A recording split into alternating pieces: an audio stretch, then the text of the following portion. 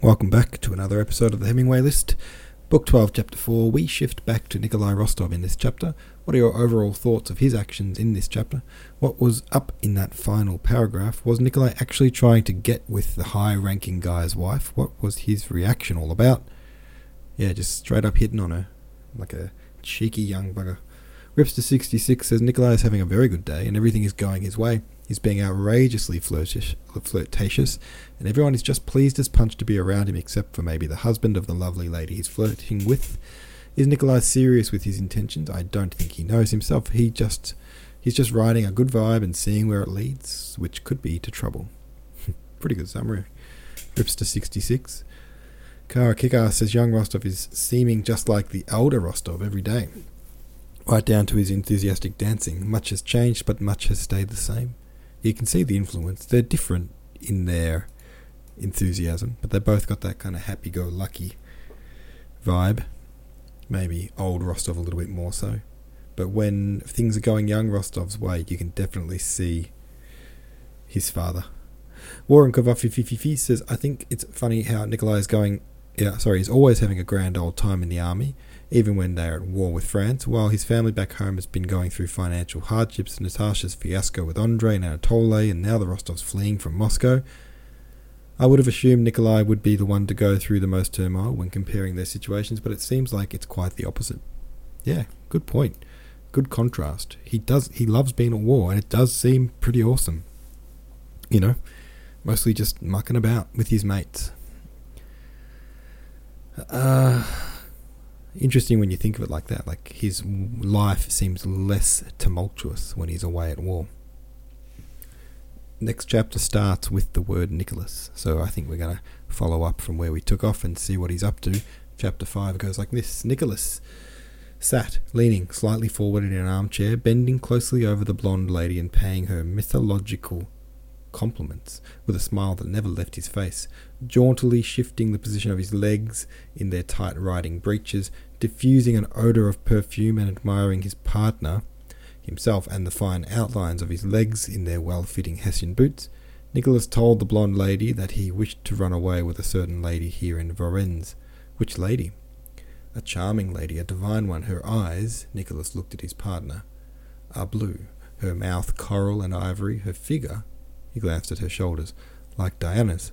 The husband came up and suddenly asked his wife what she was talking about.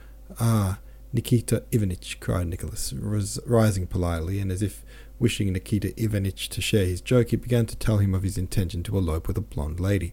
The husband smiled gloomily, the wife gaily. The governor's good-natured wife came up with a look of disapproval.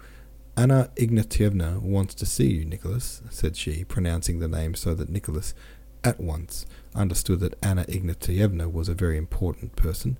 Come, Nicholas, you know you let me call you so. Ah, yes, aunt. Who is she? Anna Ignatievna Malvinteva. She has heard from her niece how you rescued her. Can you guess?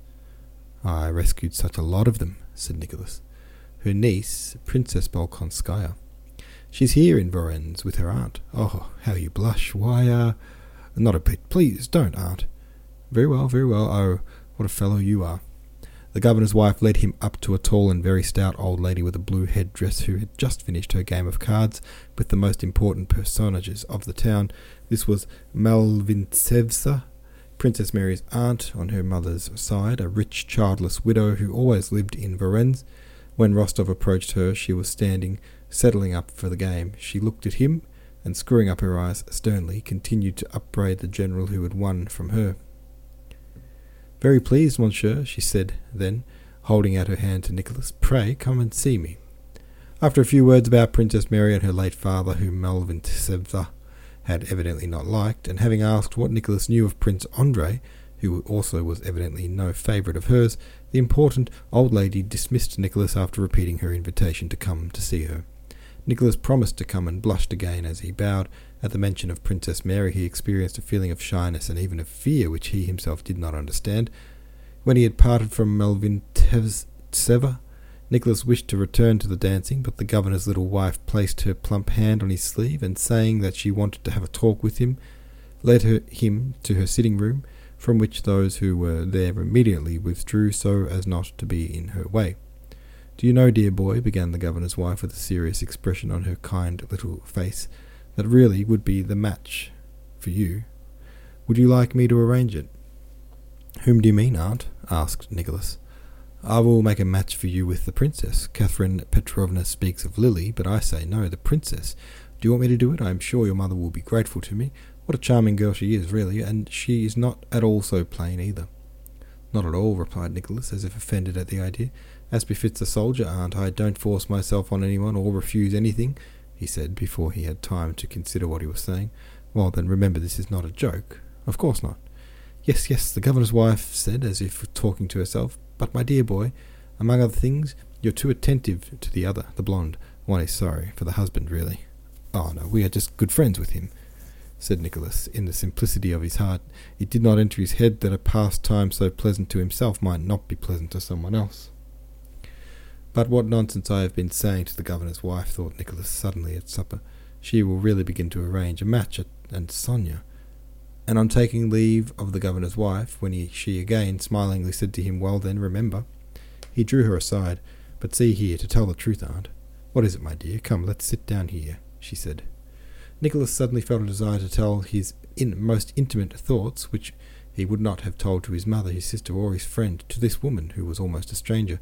When he afterwards recalled that impulse to unsolicited and inexplicable frankness which had very important results for him, it seemed to him as it seems to everyone in such cases, that it was merely some silly whim that seized him, yet that burst of frankness, together with other trifling events, had immense consequences for him and for all his family. "You see, aunt, Mamma has long wanted me to marry an heiress, but the very idea of marrying for money is repugnant to me." "Oh, yes, I understand," said the governor's wife. "But Princess Bolkonskaya, that's another matter. I will tell you the truth. In the first place, I like her very much. I feel drawn to her.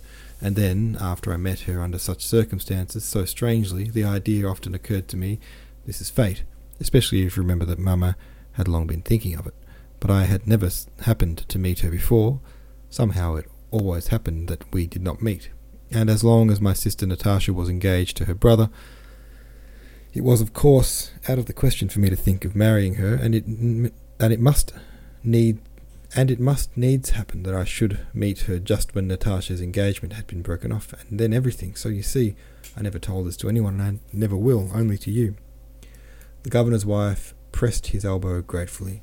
"You know Sonia, my cousin. I love her and promised to marry her and will do so, so you see there can be no question about that," said Nicholas incoherently and blushing. "My dear boy, what a way to look at it. You know Sonia has nothing, and you yourself say your papa's affairs are in a very bad way.